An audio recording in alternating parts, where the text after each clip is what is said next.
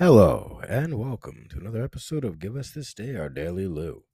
Well, I'll read a piece out of the Bhagavad Gita and talk about it. Hope you're having a lovely Tuesday.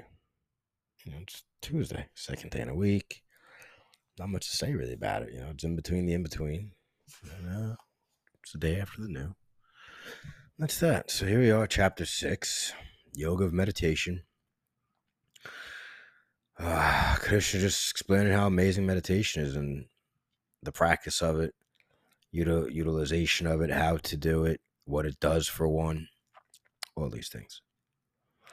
And this is a continuation of that. This next shloka, it's explaining more of the self and certain things that meditation help you achieve. So here we go. The infinite joy of touching Brahman is easily attained by those who are free from the burden of evil and established within themselves. They see the self in every creature and all creation in the self.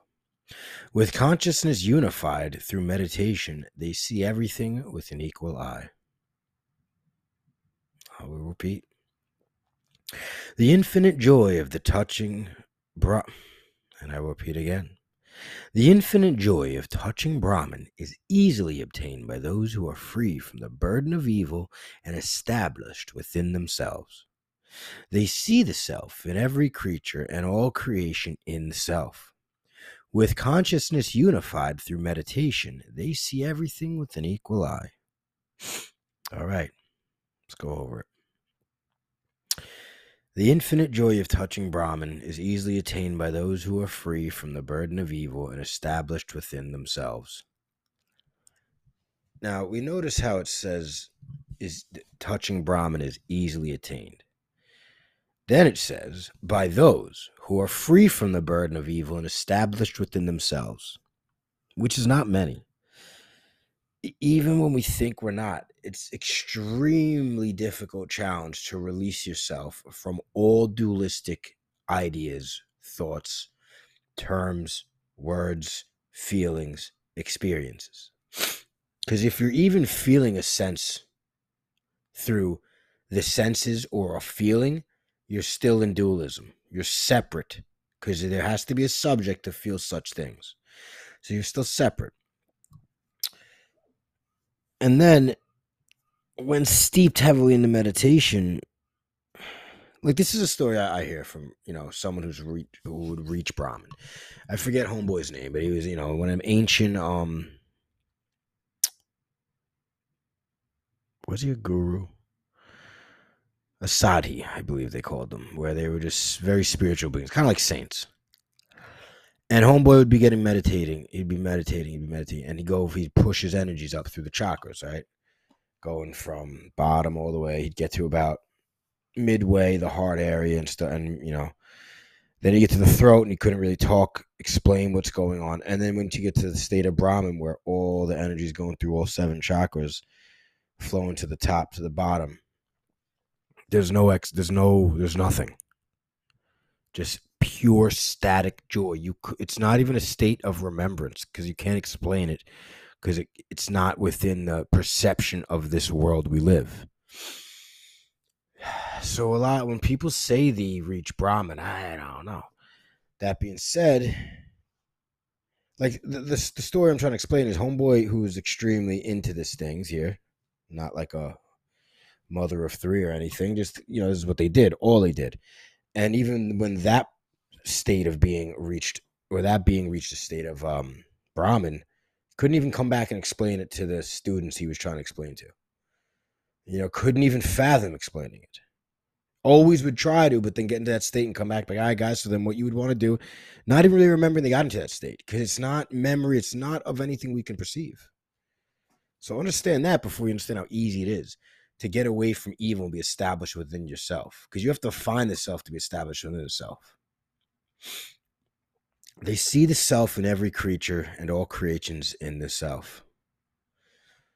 Well, that's, once you find the self within the self, then you'll see the self in all others. Rather than seeing an us in them, you see us in all of them. Or us, me, you, all of us within. We're just each other's mirrors, Whatever annoys me about another really is something within myself to work out. Same thing with anger, violence, jealousy, greed, rage, envy, all those over fascinations of love and things another way. Everything has to be within balance. If you ever find yourself stuck in that over fixation of another lover, find something missing within yourself that you're projecting onto them. Otherwise, your whole existence will be a cyclical event of break up, love, break up, love. Always find yourself, why less than me? Why is it not me? Or whatever we do.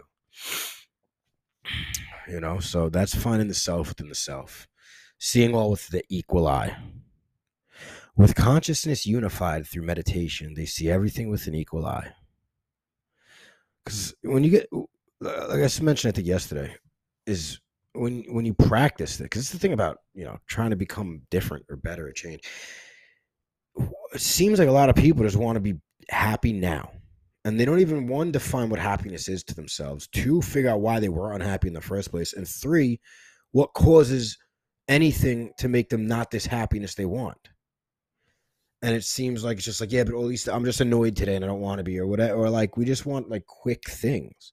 And it's like every single therapy session becomes this like badge of honor. Like, I guess. And then now I'm getting judgy.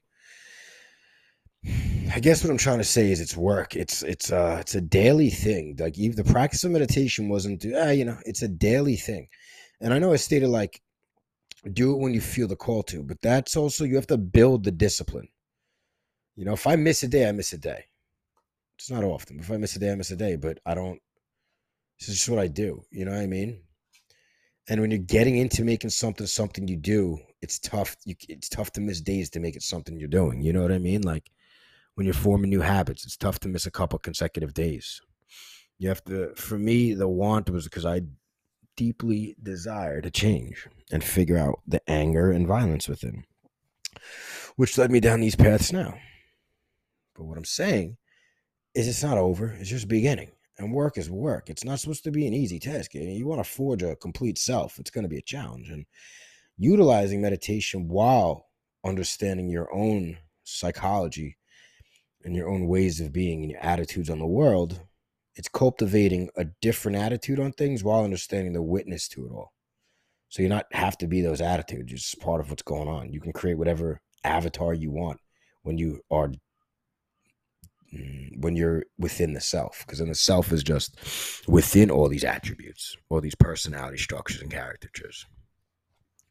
So that's what it is, I believe, to be steeped within the self and utilizing meditation, because when we get free from the burden and the evil and establish within ourselves, we're freeing ourselves from the evil within ourselves. And usually when we do that, we don't hate outside as much. We usually can see others that are in pain or violence or anger, like with some compassion rather than judging, or the same energy on the other side of anger and violence, like the cyclical ways of war, like certain people in certain places think the United States of America is a hero.